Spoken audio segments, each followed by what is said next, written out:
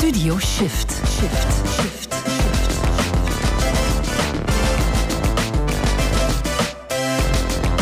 Our heroes.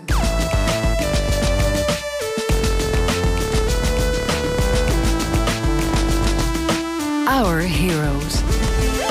Want dat doen we elke dag, een gesprek met iemand die toch een held is voor een van de collega's bij In The Pocket. Iemand heel erg belangrijk in de sector. Goedemiddag, Bo Smets. Hey Bert. Collega bij In The Pocket, wat doe jij precies? Mijn titel is strateeg, maar ik ben ook wel bezig met design en product management. Ik laat mij niet zo graag vangen in één hokje. Van alles. Ik probeer van alles wat te doen. Oké, is goed. Je hebt gesproken met Dan Saffer. Wie is dat precies? Ja, het is een heel interessante man. Heeft, denk ik, over zijn carrière van 25 jaar zo alle hoeken van Silicon Valley gezien.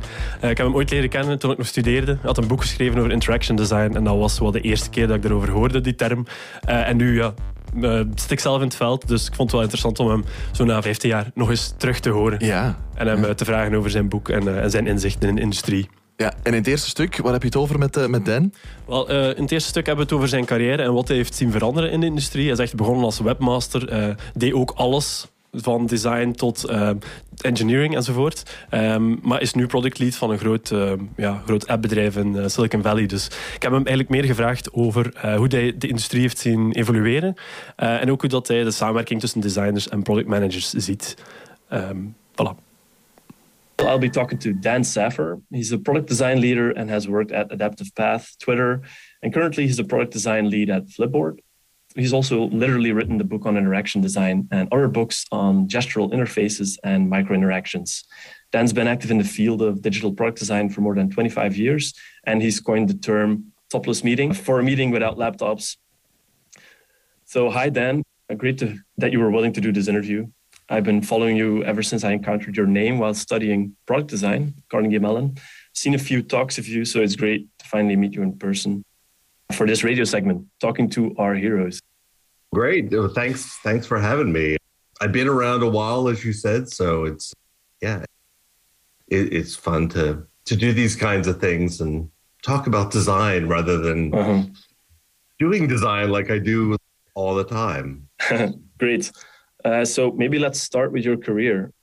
You have quite the interesting career already, if I might say, where you worked for a number of both industry-leading companies, small and large, both agency and in-house. So looking back, what are the most remarkable things that you've seen changing over those years, perhaps? Oh, man, everything has changed since I started working, because I started at the dawn of the web back in 95, 96, where I was, which is at New York at the time. It was an industry that we were making up at the time. There was very few books. There was very few conferences. It was just very hard to get information. So you were always like scrambling to find information on like mailing lists and desperate to find people that were doing the same thing as you. And so that was really hard. Like we would have these like little meetups where there'd be like 4 or 5 of us in the back room of a bar. And it'd be like, oh, you do this thing? Oh, I do this thing too. How do you do this thing? What's a wireframe? Do you ever do a prototype? Like, how do you do this? Do you do Visio? Do you it was all like tools and process and just how do you basically do the job you do? And now 20 plus years later, there's a conference every week. There's tons of books. There's podcasts like this. There's YouTube videos. There's art. There's just a flood of information where you can learn. And so for me, that's like the biggest thing. And just the community of practitioners has grown from 1,000 people scattered across the globe to 200,000 people probably work in this industry now. Like it's just exploded. And so for me, those are the biggest thing profession wise. And then of course, obviously technology wise, we started with working on desktop software and then have gone to the web and then to mobile and now to VR and services. Like in the physical world, design is just spread far and wide. as design becomes better known and as technology just invades every part of our lives. So Sure. the different kinds of things we work on is so different now. There's been an explosion in both technologies, devices, of course, but also roles, design roles in this industry. The term interaction designer might have disappeared a bit, the pure interaction designer. Is it now a skill that's expected of just product designers, you think? Yeah, I think that the product design or user experience design is the umbrella term, and interaction design is just one of the disciplines kind of inside that term. And depending on the product that you work on, depends on how much of any discipline that you're working on. In some instances, if you're working on a very content heavy site, you might be doing a lot more information architecture. But if you're doing like a game or something like that, that's like really heavy into interaction design.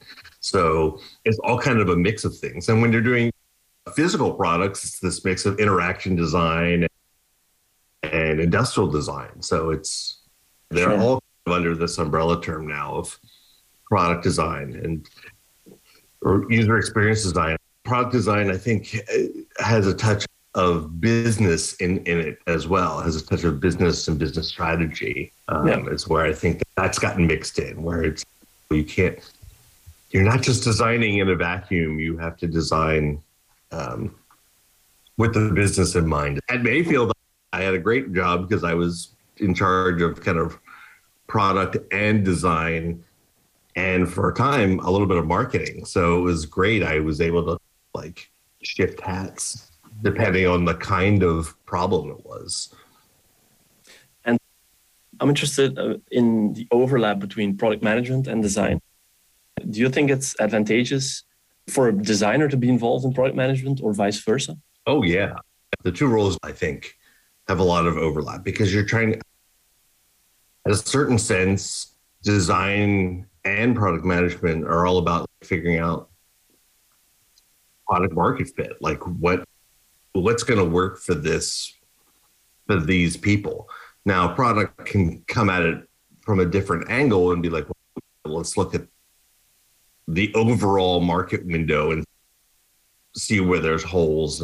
And there's a whole bunch of other things that product does that design doesn't. But in the end, it's all about figuring out what's best for customers. Let's figure out the prioritization of what we should be building and who we should be building it for. And to me, design and user research cares about that a lot. So it feels like the best partnerships that I've ever had have been being partners with product is super important, because then design has a say in the roadmap. I think, and that's what's really important. That's what I always want to get my hands on, is like, what are we building? And how are we prioritizing them and how are we rolling them out? I think that, to me, that's a super important part of design as well, and informs my work. Like, okay, if I know that we're building this thing first, or I know I have a vision 2 years from now, this is what I want the product to look like. How do I break that into chunks and get those chunks on the roadmap? Those are the things that I care about as a designer. And so working really closely with product is super important. Yeah, makes sense. And I agree.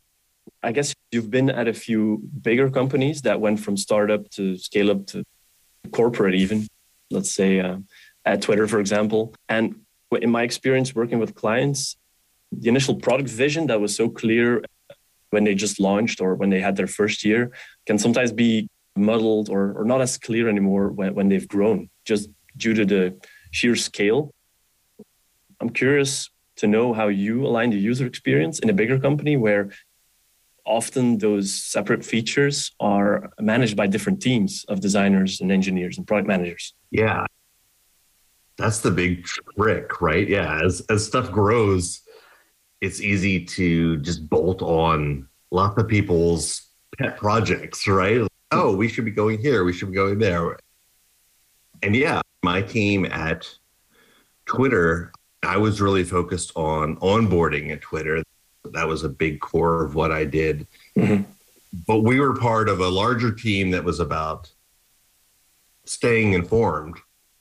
So the kind of reading experience, notifications, onboarding, topics, and the main timeline were all in my group's wheelhouse. But there was a whole other group that was doing like conversations and discussion and composing tweets. And so how do you keep that aligned is a real trick. So one of the great things about Twitter is that it does have a fairly clear vision of what the kind of mission is, and the mission of, hey, we're informing the public conversation. They're there to serve the global public conversation, and trying to keep that in mind. And one of the things about Twitter is, at least for me, you get a sense of what is Twitter, the product itself, and because of the nature of where it started and those kinds of things, like suggest a couple different characteristics of things that make it feel like Twitter, like things that are like short and brief and social, and those kinds of things like really feel Twittery to me. And so when things would violate that feeling, it was like, well, this doesn't feel like Twitter. This feels like something that Facebook would have, or something that Reddit would have, or something that Pinterest would have. Or you could feel, you gain a like, product sense of like what something could feel like. Be tricky, right? Especially conveying your vision to the whole company when decisions are being made left and right. How did that work at that company? It's very hard. And I was in the stack of designers there. Like, I wasn't in a management position. So sometimes it's, hey, you just have to, you present a vision over and over for things that you think are important. Mm-hmm. And you do that a number of different ways. Your traditional like presentation deck. There's other things like prototypes, or I was in a group called the Possible Futures team for a while, and it was a complete like Twitter strategy group. And our job was to think of like Twitter 5 years out. And so one of the things that we did to convey that mission was make movies. We made movies of what the experience was going to be like using Twitter 5 years out. One of the items that you mentioned in your book, Designing Interactions, like, was vision typing. And this is one tool that we also use a lot in the strategy team, let's say. But I've noticed that it's a powerful way in getting company enthusiasm about a new concept. But it can also backfire when you're trying to build it real with user input, with alignment with the business. And so do you see a downside in making like a perfectly seeming concept to convince people before making the decision to build it? There is, yes. It can be a boondoggle and a waste of time and those kinds of things. One of the things that we tried to do was say, okay, this is the vision, but here's the steps that we would take to get to that vision. And at each step we would learn certain things. And this vision is going to change when it hits users.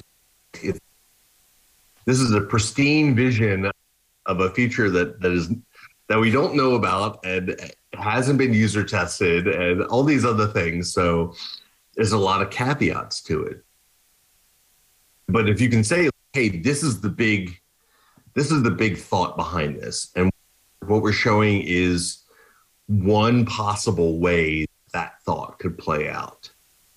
So one example that we had was audio tweets, which has since come to pass. Like, it was like, hey, we could have audio tweets. There could be tweets like this. And so we had a vision of what that might be. Now, the actual vision that was built is very different from the one that we showed, but it was more like, hey, what would Twitter be like if you didn't have a screen, if you had this kind of, we were calling it the heads up experience, where you weren't like heads down in a device, because there are all kinds of situations where you may want to use Twitter or get Twitter, but you can't be staring at a screen, like driving a car or a run or any of those other situations where you still might want to do the jobs that Twitter does, staying informed or informing others or having conversations. So you have to keep saying, hey, this is a pristine vision, but we need to build it in stages. And at each stage, we're going to learn something and change something, because we just don't know everything that needs to be known. Mm-hmm. And but if you can sell them on that core idea, hey, Twitter should have an audio component, that's the win, really. Een fijn eerste stuk van dat gesprek met Dan Saffer. Ja, het is heel cool om te horen hoe zijn ervaring in een groot bedrijf als Twitter hem geleerd heeft hoe je een productvisie kan behouden. Hij definieert het zoals een productgevoel. Hoe voelt Twitter aan? En als je dat kan over heel het bedrijf duidelijk maken, dat is echt de sleutel om zo'n groot team aan een coherent product te laten werken. Ja, zometeen het tweede stuk van dat gesprek na Olivia Rodrigo. Studio Shift. Our heroes. For you, I guess you moved on really easily. You found a new girl and it only took a couple weeks. Remember when you said that you wanted to give me the world?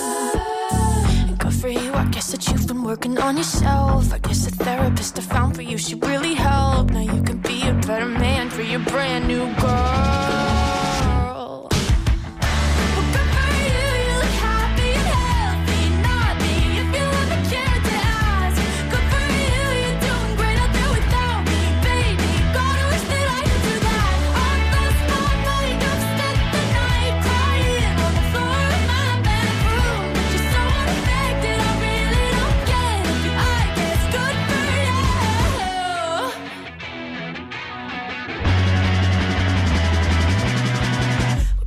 I guess you're getting everything you want. You bought a new car and your career's really taking off. It's like we never even happened, baby. What the fuck is up with that? And good for you, it's like you never even met me. Remember when you swore to God I was the only person who ever got you? Well, screw that and screw you. You will never have to hurt the way you know that I do. Well, good for you, you look happy and healthy. Not me, if you ever cared to ask. Good for you, you're doing great out there without me, baby. God, I wish that I could do that. I lost my mind, I've spent the night crying on the floor in my bedroom. But you're so unaffected, I really don't get it. But I guess good for you.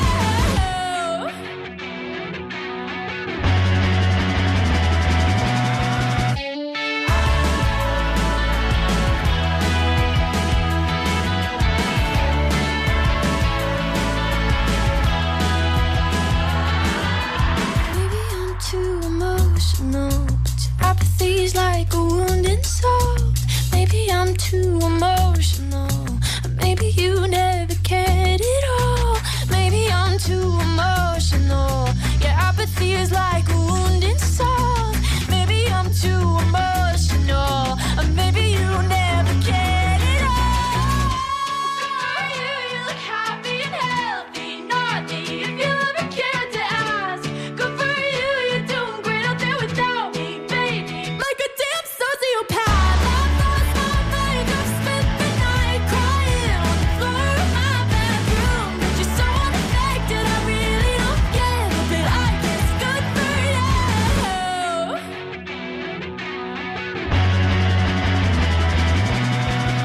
Good for you, I guess you moved on really easily. Good for you. We praten met een van de helden van Iemand bij In The Pocket. Dat is vandaag Dan Saffer, waar jij mee hebt gesproken, Bo.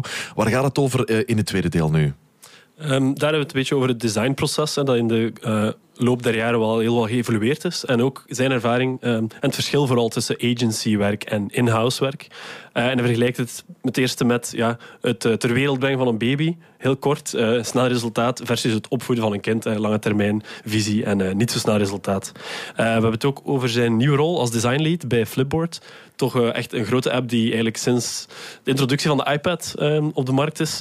Ja. En waar hij een heel nieuwe wind in dat team en in het product wilt introduceren.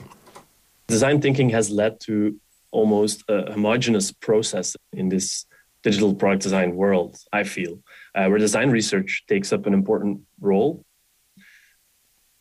All for the better, of course, but I also see downsides to that, and you need to balance it with other inputs, let's say, to make decisions. So I'm curious to know, where do you stand on the value of engaging with users in the different steps of the process? My old colleague, Jesse James Garrett, always had a great line where he said that user research and the findings from user research should be an input to the designer,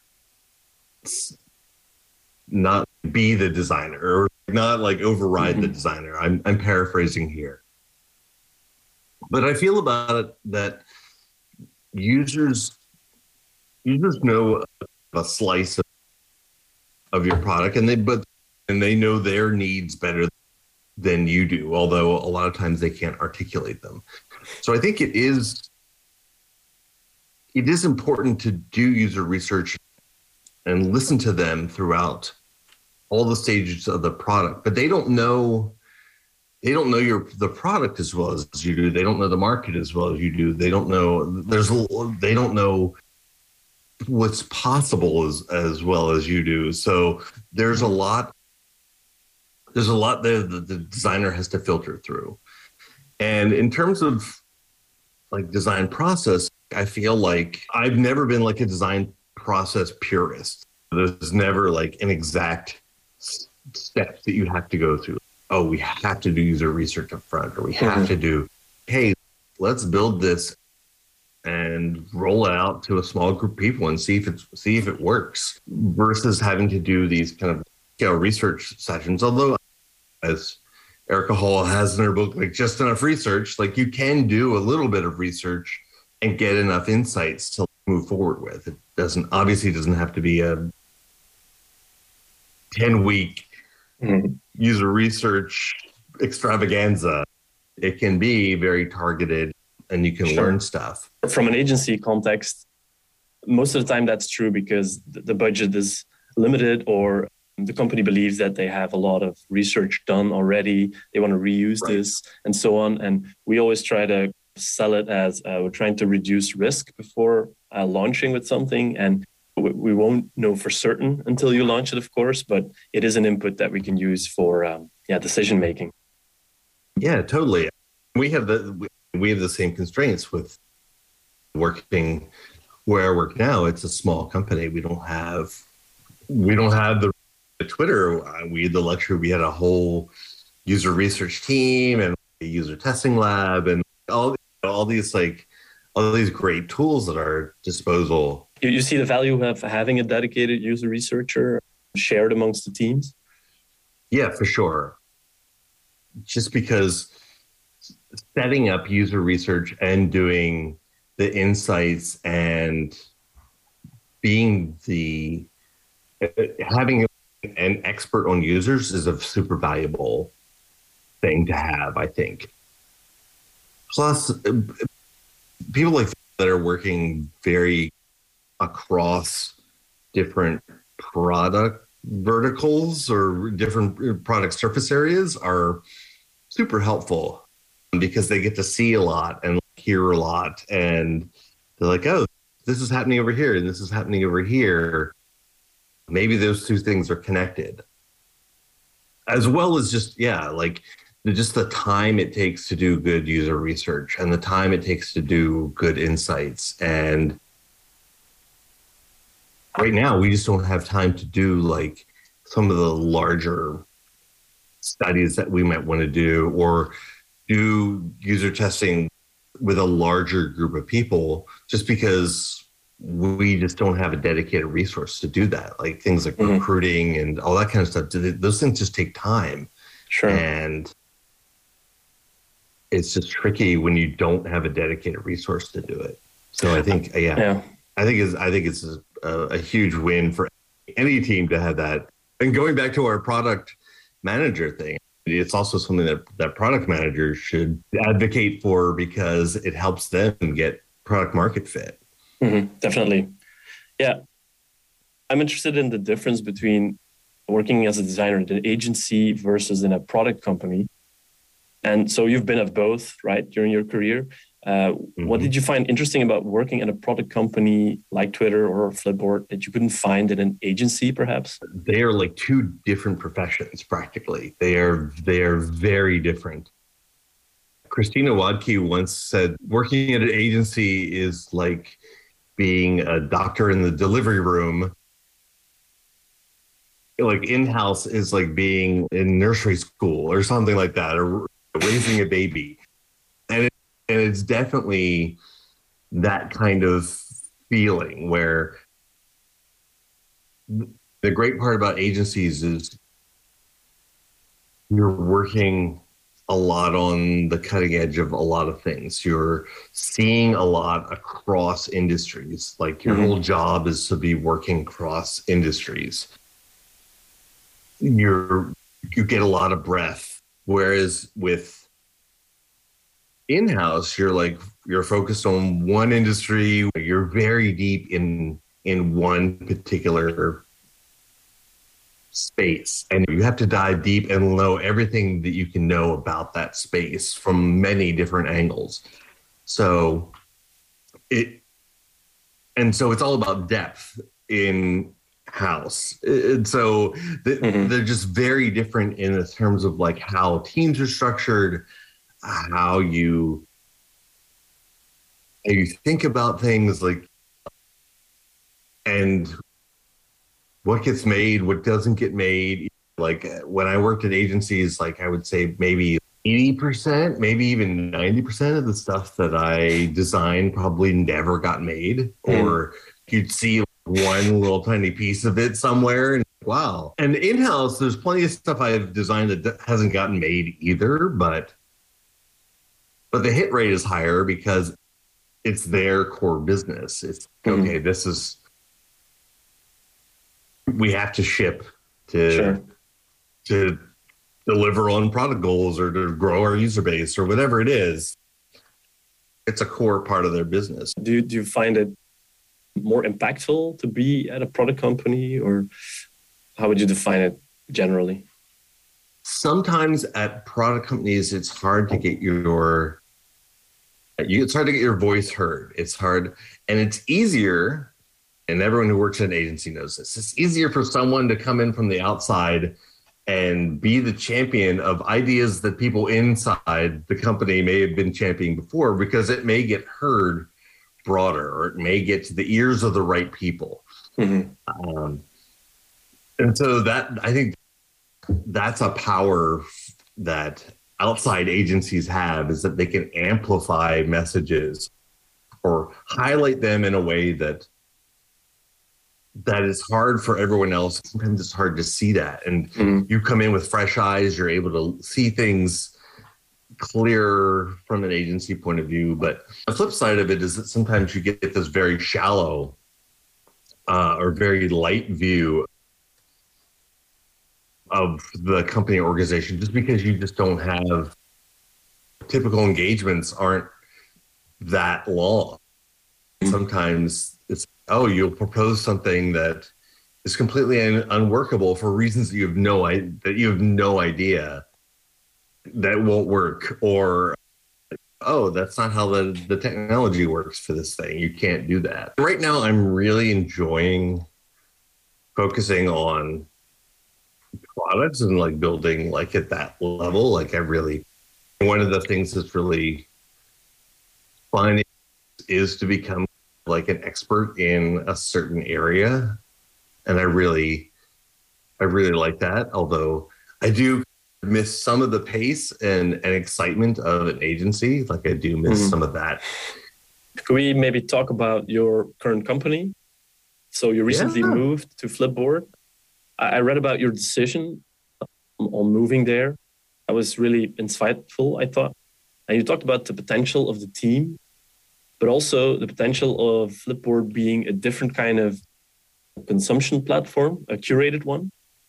But that's maybe a different vision than it had before, where it was more a news medium, news aggregator. Yeah. And I'm curious about how you envision on steering this ship that has existed for maybe 10 years plus in a different direction? And how do you go about doing that? And how do you construct a team around that and so on? Yeah, it's a fascinating, interesting challenge. Yeah, so Flipboard launched in like 2010, was like the iPad app of the year, which is a beautiful news reader, news aggregator. And that's how it got fixed in people's minds over the years. And 5 years ago, we started to add this layer of social to it, where you could not only just save articles to read later, you could create basically your own mini magazines around niche topics. You could make these public collections of articles.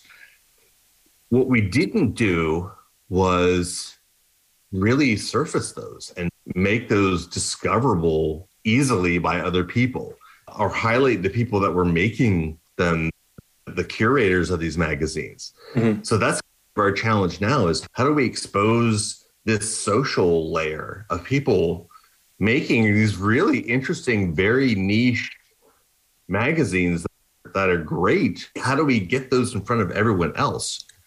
And so that's been like my team's job, is to figure out like, how do people discover the social layer of Flipboard? How do they realize that Flipboard is not just it's not a news reader, it's the first and only social magazine. It's a different kind of beast than what you think it is. And so some of that is, how do we first expose that this is happening? How do we, different ways of discovering that through education, through just promoting these magazines that live on the site right now. And then second, how do we highlight the people making them? How do we show off, oh, this person makes great collections of things. How do we highlight those? And then last is like, how do we give you the tools to make these magazines and make them really great, and make it easy to share them and flip them and collaborate on them? So those are kind of the steps that we're taking right now. And so some of it is like, how do we start to, without like a complete refresh, because we have millions of users right now that we just can't be like, bye.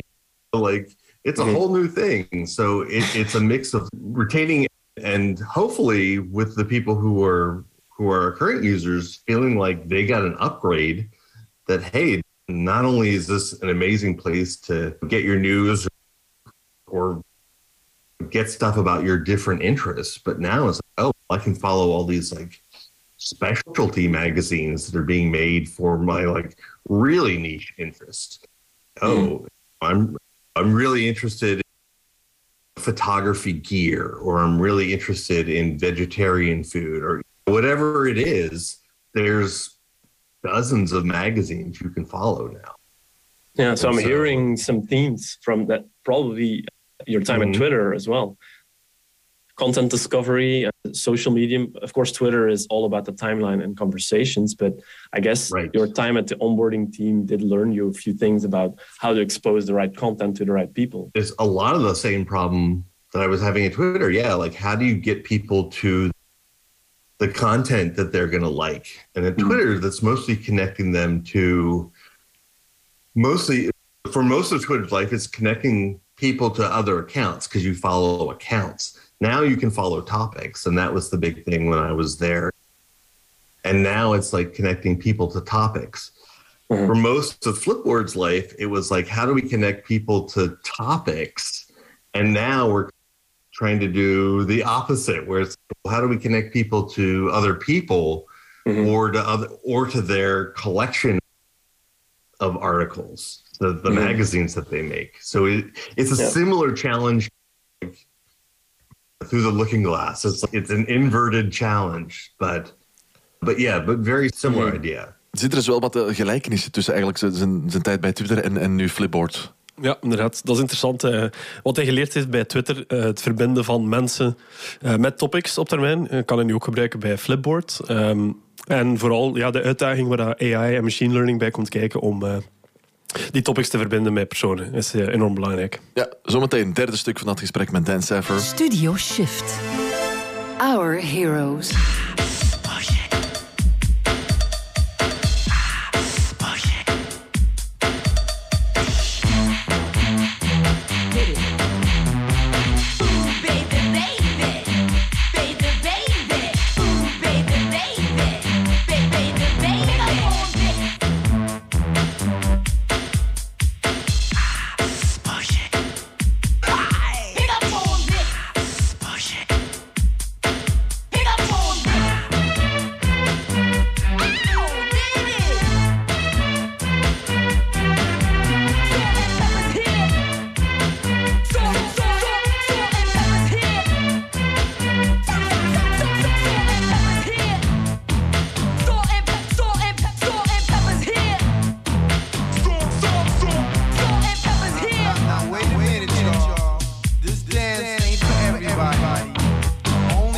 sexy people. So all you fly mothers, get on out there and dance.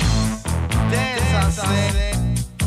Salt and pepper's here and we're in effect. Want you to push it back. Cooling by day, then at night, working up a sweat. Come on, girl, let's go. Show the guys that we know how to become number one in a hot body show.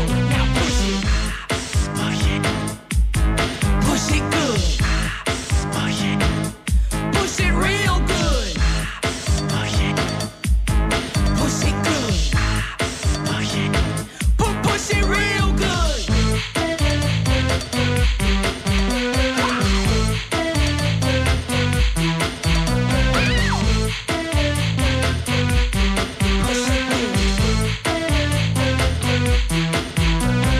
Ooh, baby, baby. Baby, baby. Ooh, baby, baby. Baby, baby. Yo, yo, yo, yo, baby pop, yeah, you come here, give me a kiss. Better make it fast or else I'm gonna get pissed. Can't you hear the music pumping hard like I wish you would? Now push it. Push it good. Push it real good. Push it.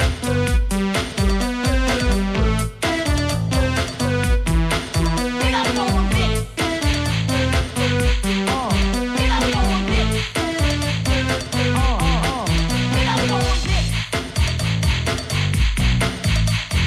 Boy, you really got me going. You got me so. I don't know what I'm doing. Push it. Push it. Boy, you really got me going. You got me so. I don't know what I'm doing. Push it. Push it.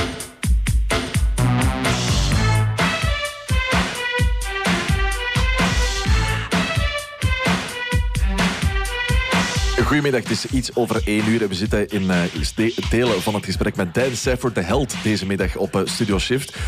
Bo, jouw gesprek met Dan Saffer, waarover gaat het in deel 3? Daar vraag ik hem over zijn idee over nieuwe technologieën en dan vooral het potentieel daarvan. Hij is zelf wel een heel big believer in augmented reality, AR.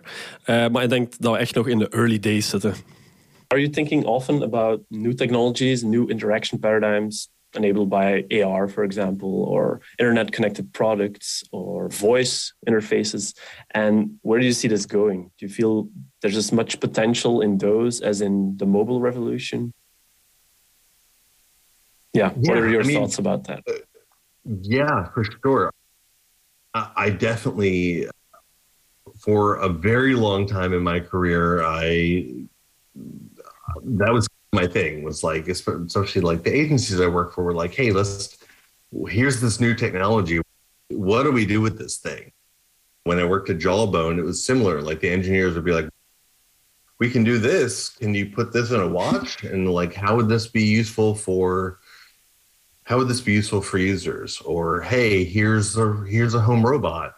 What would people like to do with this? So I spent a lot of my career doing those kinds of things. And so it is something that I keep an ear to the ground and listen for.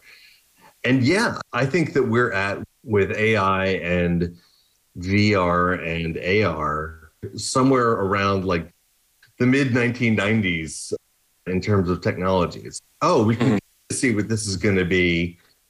But in 20 years, it's going to be something completely different and completely blown out. I think AR is going to be really huge. I think that there's so much there.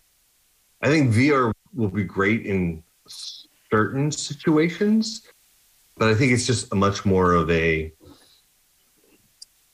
I don't know, it feels like much more of a surrender, or much more of a commitment versus kind of AR.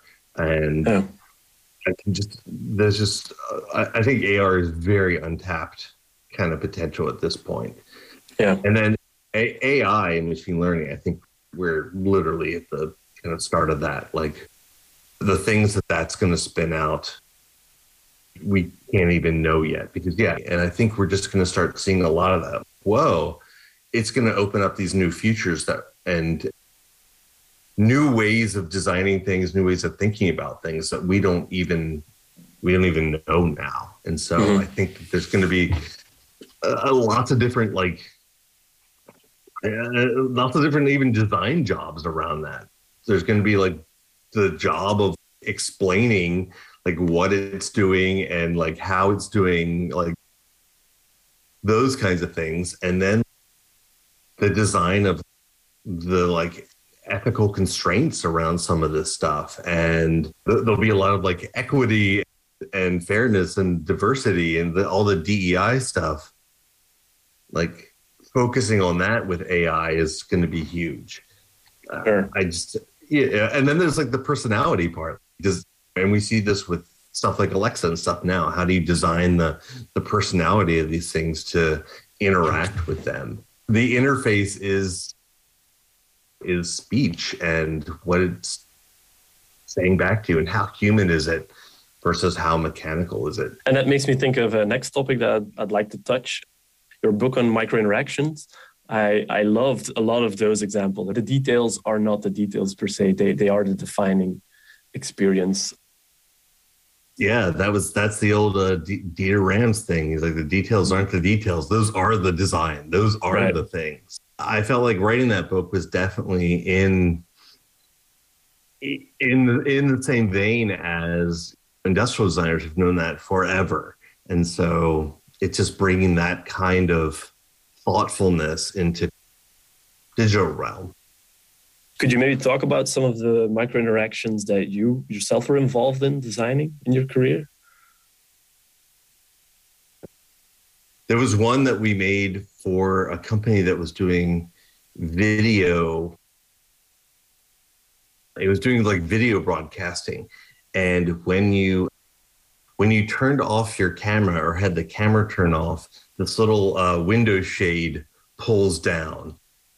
And I really love that kind of, it's like a physical kind of feeling, like, I'm closing the blinds. You can't see me now. I really loved that one. The one that I still love and use every day is the Kindle Time to Read one. Is that I love. You've got 13 minutes left in this chapter, or you've got 2 hours left in this book, which I find is super genius because it's something that a physical book can't tell you, and it's customized to you. It is. It knows your reading speed. So it says, okay, you read at this pace, and so we think it's going to take you this long to finish. So that I think is great. The app that I love that I think has some of the best micro interactions around is Waze. Some people don't like Waze, but I think it is genius. I think they're extremely good at predicting the questions that you're going to have and bringing that data forward and showing it to you. So like the one that I like is hey, you're going to be sitting in traffic for 12 minutes. Like, just, hey, okay, great. I know how long I have. I used to like have to scroll ahead and be like, oh, it looks like there's something 2 kilometers down the road that's an accident. And so I'm probably going to be sitting here for a couple minutes. But now they just bring it like, hey, here it is. It's 12 minutes and you're going to be sitting here. They understand driving so well and the experience of driving that, that they're able to predict what you're thinking in a particular moment and give you those tools for that. So I think that it's just, I don't know. I find them to be a real exemplar of good micro interactions. The rise of cross-platform technologies and everything being web-based, you see really this drive in a lot of applications. Do you feel there's a decline by that in micro interactions and just like native apps who go a bit further in animations and touch controls? There is a lot of standardization and commodification in the kind of web space. I think that's the nature of it. I don't see native apps going away. And so I see it, there's always going to be interesting things happening there. And there's still innovation on the web, but there's still plenty of places to be innovative and interesting. And micro interactions doesn't necessarily mean flashy animations either. It means providing small bits of information or doing something in a very pleasing way. And that doesn't necessarily rely on flash. It relies on understanding the activity and the context and all those kinds of things. Yeah, so that's true. Mm-hmm. Yeah, so not necessarily connected to the technology, right? You're building it in. Makes sense. Yeah, it's easier to do some slick stuff with mobile operating systems and stuff like that. But I wouldn't count the web out yet. Het is wel fijn om Dan te horen vertellen over die micro-interactions. Ja, dat is een interessant boek dat hij geschreven heeft. Hij heeft zo wat de term gecoind, micro-interactions. Voorbeelden zijn de Facebook-like of de manier waarop Waze bijna kan voorspellen waar je naartoe wilt, door je patroon te herkennen. Ja. En ja, hij heeft het over de Dieter Rams quote van de details zijn niet de details, maar zijn het design. Het gaat over de details. Ja, zometeen nog een vierde en laatste stuk van jouw gesprek met Dan. Na een nummer dat hij zelf heeft gekozen, Dan Safer, Got Nothing van Spoon. Studio Shift. Our heroes.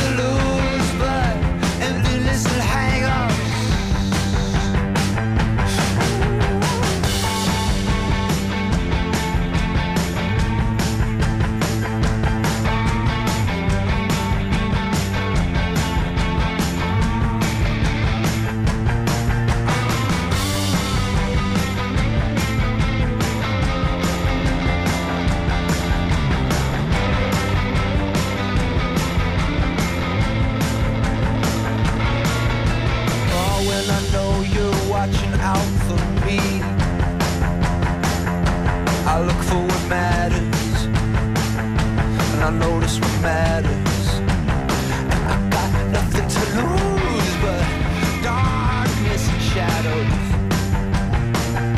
Got nothing to lose but loneliness and patterns. The flowers bloom and the trains collide. I don't got a thing to lose.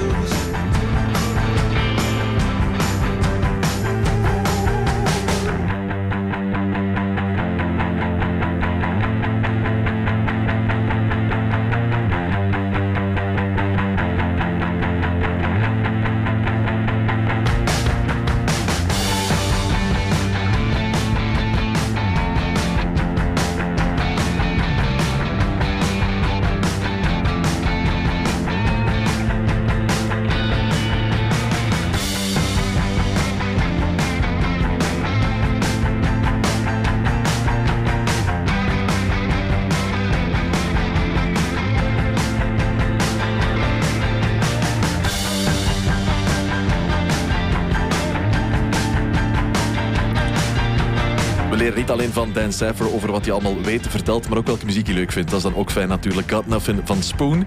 En dan het laatste stuk van jouw gesprek met Dan Cypher, waar gaat dat over? Ik leg hem enkele quotes voor die hij zelf geschreven heeft in een blogpost 100 Things About Design. Enkele diepe quotes, zoals het verschil tussen een vaas en een manier om bloemen te presenteren. So maybe to close off, I have a few statements from your blog post, 100 Things I Know About Design. I thought there's some of those are really like interesting thought experiments for me just to think about what those meant. I'd like to do this as a quick round. So I selected 5 that I personally find interesting. I was going to read them and then maybe ask a question about them, and we'll spend about 30 seconds to a minute each. All right. Quick fire. Let's do it. Yeah, rapid ready? fire. Yeah, lightning round. Sure. Let's go. Yeah. So, first one. Design isn't just about problem solving. It's about creating a more humane future. I love this statement personally, especially because it's not about the design itself, but about the outcomes it facilitates for people. And I'm curious, how much has this led your career choices in the past? Oh, a lot. I think that, to me, I've always wanted to build the future, and that's what I thought design was all about. And problem solving is not like every profession does problem solving. That's not part of the design. Design doesn't own problem solving, but we are one of the few kind of professions that like makes things and can envision things and give form to ideas. And I always thought that was like the coolest thing, where people could come with a half-formed idea and design gives it form and how about this? This is a possible future. And then the kind of humane part of it was like, what's the kind of future that I want to live in? Do I want to live in that kind or this kind? All right. So design is both how it looks and how it works, because how it looks indicates how it works. This speaks to the intimate relation between interaction and visual design. Two disciplines that are often split in the digital product design world. How do you feel about that divide, and how do you handle it in your work? There's this running joke of UX, UI. What is it? Like, what do we call it? And there's always this, people love the Steve Jobs quote where it's like, design isn't like how it looks, it's how it works. And it's, no, actually, it's both. It's like design has an aesthetic function to it. It's our job to make things aesthetically pleasing. Even if it's aesthetically pleasing and it's completely invisible, it has to feel pleasing.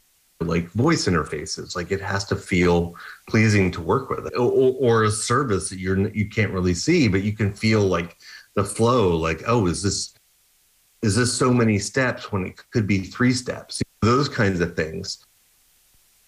And so for me, like the connection between the two is like very tight. I mean, everything about it, from affordances. This is a button. You push the button to, what's going to happen when I push this button? I don't know. I feel that they are so interconnected that to try to split them into, this is how it works, this is how it feels, how it looks, it's just that they're all the same. They're all design to me. Yeah. And I would recommend to our listeners to follow you on Twitter for great examples of UX, UI, meme material. Yeah, anytime I see two random people together or something like that gets added to the pile of UX, UI. Yeah, it must be so confusing as someone starting in the field trying to understand what the difference is. It has become, this running joke. Yeah, Tom Coates was telling me that, when he started following me on Twitter, he would actually spend time like trying to figure out, well, which one is UX and which one is UI? That's the joke, is that it doesn't matter. That's great. Third one, the shape of the glass affects the way you drink. That's deep. Did you make that up, or was that a reference from somewhere? No, I made that one up. It makes me think of that famous, we shape our tools and therefore our tools shape us. It is very similar to that. And we used to talk about, there's a big difference between if you tell someone to make a vase or to tell someone to make something to hold flowers. One is extremely constrained and the other is wide open. And it will make a difference. I guess mine is like thinking like the next step beyond that, like how that flower is presented affects how you feel about it, affects how you think about it. And the same is with content too, or books, digital books, or like in my current job, like the reading experience. Like if you read this article, like, and it's beautifully set and has great images and feels like a magazine, that changes your reading experience. It changes how you feel about the article. And maybe a bit of a follow-up to that. I think it's a great way to think about the impact of design on the way people behave using your product. And so maybe what was your experience working at Twitter and the impact of shaping this massive social medium on the behavior of its users? Yeah, it was really interesting. The kinds of stuff you could do, talk about an interesting kind of container problem. Like in one tweet, you could have a crazy cat doing something silly. And the next tweet could be from a political leader declaring like a hurricane disaster or something like that. So the design of the container had to be fairly neutral to contain all of these, to contain the entire spectrum of humanity. There have been times where it's been like Twitter should have more of a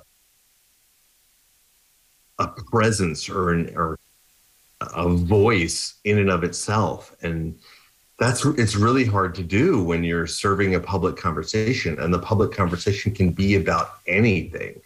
So it's a really interesting thing. And then one of the things, that we talked about when we were thinking about audio Twitter was like, okay, there's a billion-ish people, maybe even 2 billion people on the planet who can't read. How do we get Twitter to them?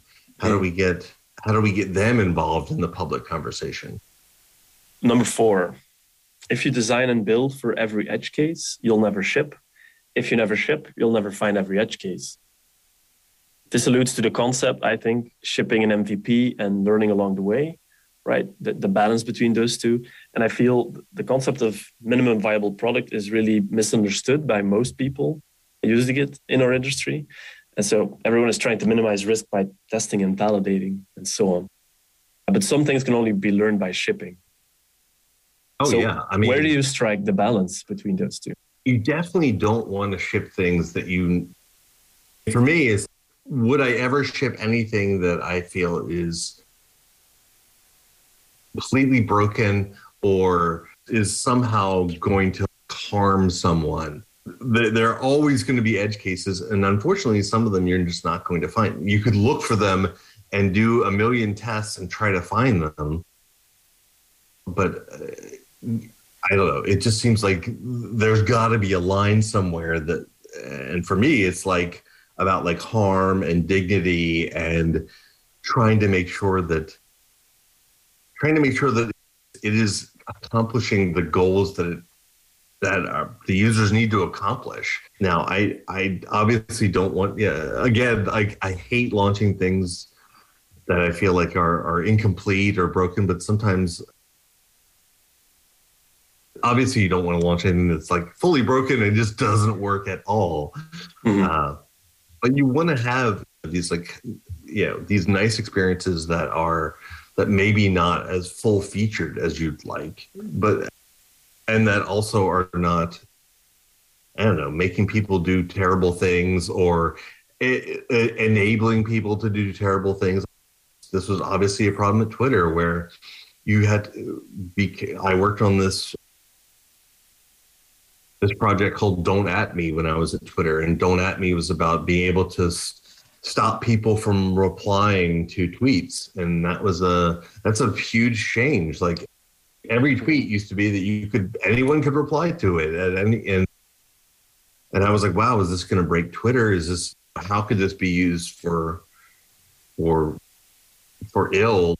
Hey, if a public figure like starts putting out all this incendiary stuff and they stop people from being able to reply to it, how's that going to work? But some things, it's also it's hard to figure out like what's going to happen once I launch this. You just don't know when you're working at that kind of scale. You can try to figure out as many things as you can, but when you have 500 million people banging on it, and 1% of them are trying to break it or trying to stretch it as far as it possibly can go, that's a lot of people. That's 100 million people. That's a lot of people. So yeah, must be challenging operating at that scale. It was very challenging, exciting, but definitely challenging. Yeah, that maybe leads me to my final statement about user input, let's say. Even when launching products, you say user input is great, but design judgment is better. And so in our experience, we see user research or user input as a great source of inspiration. It's about empathy, but ultimately also about risk reduction, let's say. Where do you see the value of user input during design, but also during launching of a product? It is a valuable input throughout the entire process. For me, it's valuable. Before you start designing, is this worth investing our time in? Is anyone going to find this valuable? Somewhere in the middle, it's about understanding, like, hey, are you understanding the intent that we're trying to give here? And then at the end, is it pleasing to use this thing? Is it usable? Have we forgotten like anything, or could it be simpler? So for me, like all those things are important to get user input on. Now, again, like I was saying earlier, like you take all those things and your judgment is what you're being paid to have. Your taste, your judgment, and looking at those things and being like, these people are right because I've seen this before, or hey, our internal data has been telling us that this is what people are doing and we should lean into that. And there's a lot of things that the design judgment is really, where you earn your money. And so that's things people are like, I want this. And it's yes. And you may say, we've tried that and it doesn't work. It's the old, hey, if I'd asked people what they wanted, they would have said a faster horse rather than a car. Now, you could argue now, maybe it would have been better if we could have invented faster horses. But yeah, it's an interesting, it's an interesting conundrum.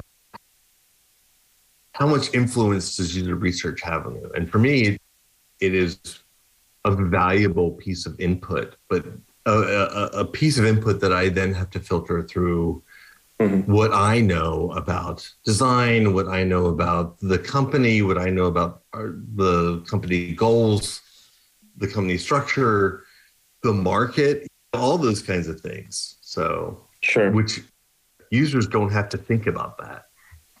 Yeah, makes sense.